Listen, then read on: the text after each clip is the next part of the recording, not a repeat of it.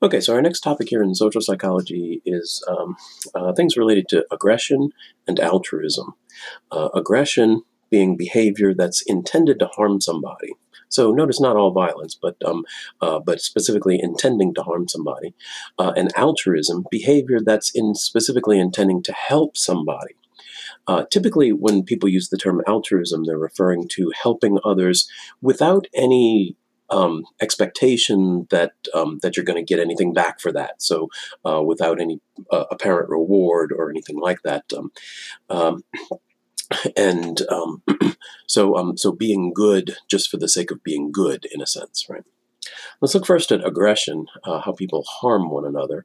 Um, let's see. Of course, there's a lot of interest in why people would intend to harm other people, and why people would act out in violence and anger toward other people. We know some things about what leads to aggressive behaviors. There are some biological influences on aggression, some particularly sex hormone issues. Testosterone levels are linked to levels of physical aggression. That is, the more high a person's testosterone level is, the more likely they are to act out with physical aggression. Um, this There may be an evolutionary reason for this, that aggression has been selected for in populations over time, in that if you are aggressive, you may be more likely to survive and more likely to reproduce. And so what it may come down to is that all of us now, who don't really need as much aggression as we might have once needed, or our ancestors might have once needed, we've inherited some of those traits. And so we may be more aggressive now because they needed to be more aggressive in the past. And we don't need that as much anymore. But let's see. Aggression. Notice when I said that that male people tend to be more physically aggressive. If we open up aggression to not just physical aggression, but also relational and interpersonal aggression, we actually don't find any differences, any sex differences there. That male people and female people tend to be just as aggressive. However, if we're looking more specifically at physically being aggressive, we do see that males more likely to engage in those kind of behaviors. One very old theory of aggression is the frustration aggression hypothesis, and this is looking at the impact of a particular situation. And the frustration aggression hypothesis basically would propose that aggression is the result of being frustrated. Now, let me be clear about what that means. That would mean that somebody is intending to do something, they're trying to move in a certain direction to do something, and something essentially blocks them from doing that. Something thwarts their ability to continue doing that. This person is in a sense frustrated from reaching whatever it is their goal is, and and this hypothesis would say that that would lead the person to behave aggressively, largely in order to try to get rid of the barrier that would keep them from getting where they're going or what they wanted. All right. Now, you can probably think of examples of where people have been aggressive due to frustration. And, if you think of things related to uh, road rage would probably be a good example where a person is frustrated by another driver's actions, and is liable to become aggressive. This hypothesis would say that just about all, or maybe even all, aggression is the result of some kind of frustration of some kind. Um, and so if you see aspects of aggression in folks, look for what kind of goal is being thwarted. Look for, in what way is that person being frustrated in some way. Now, this hypothesis doesn't seem to actually capture all kinds of aggression, but it is very useful for looking at a lot of different kinds of things, and helping to predict what kinds of situations are liable to lead people to be more likely to behave aggressively, right? Let's see. There are also social and cultural influences on aggression.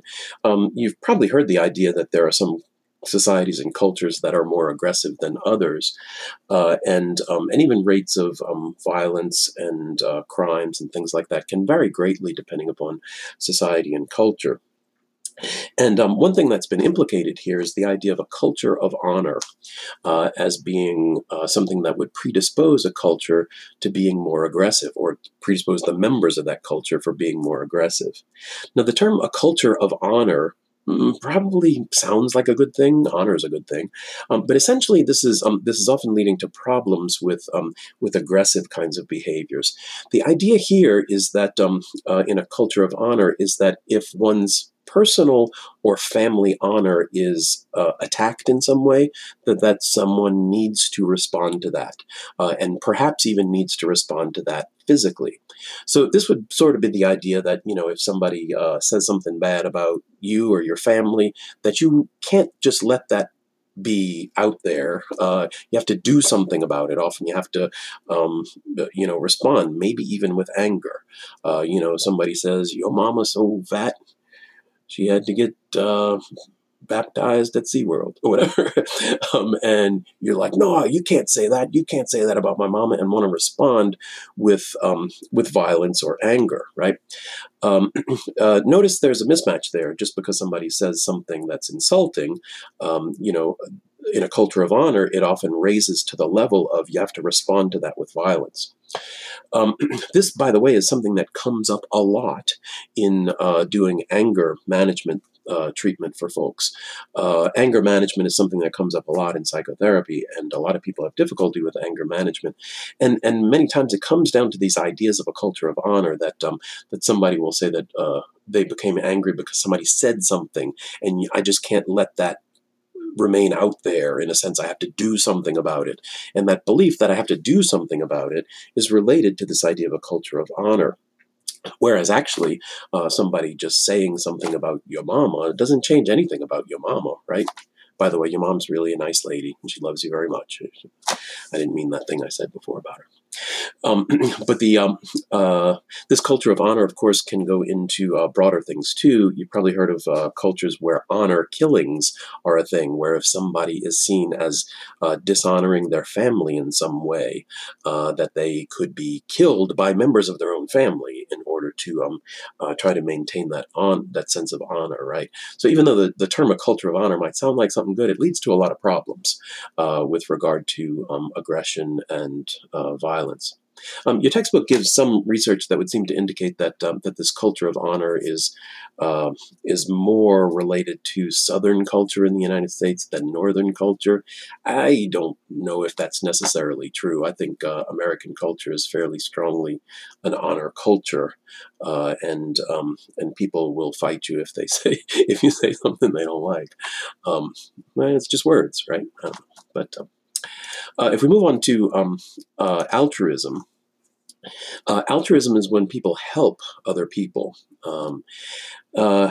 and there are some philosophical positions that would say that altruism really doesn't exist at all.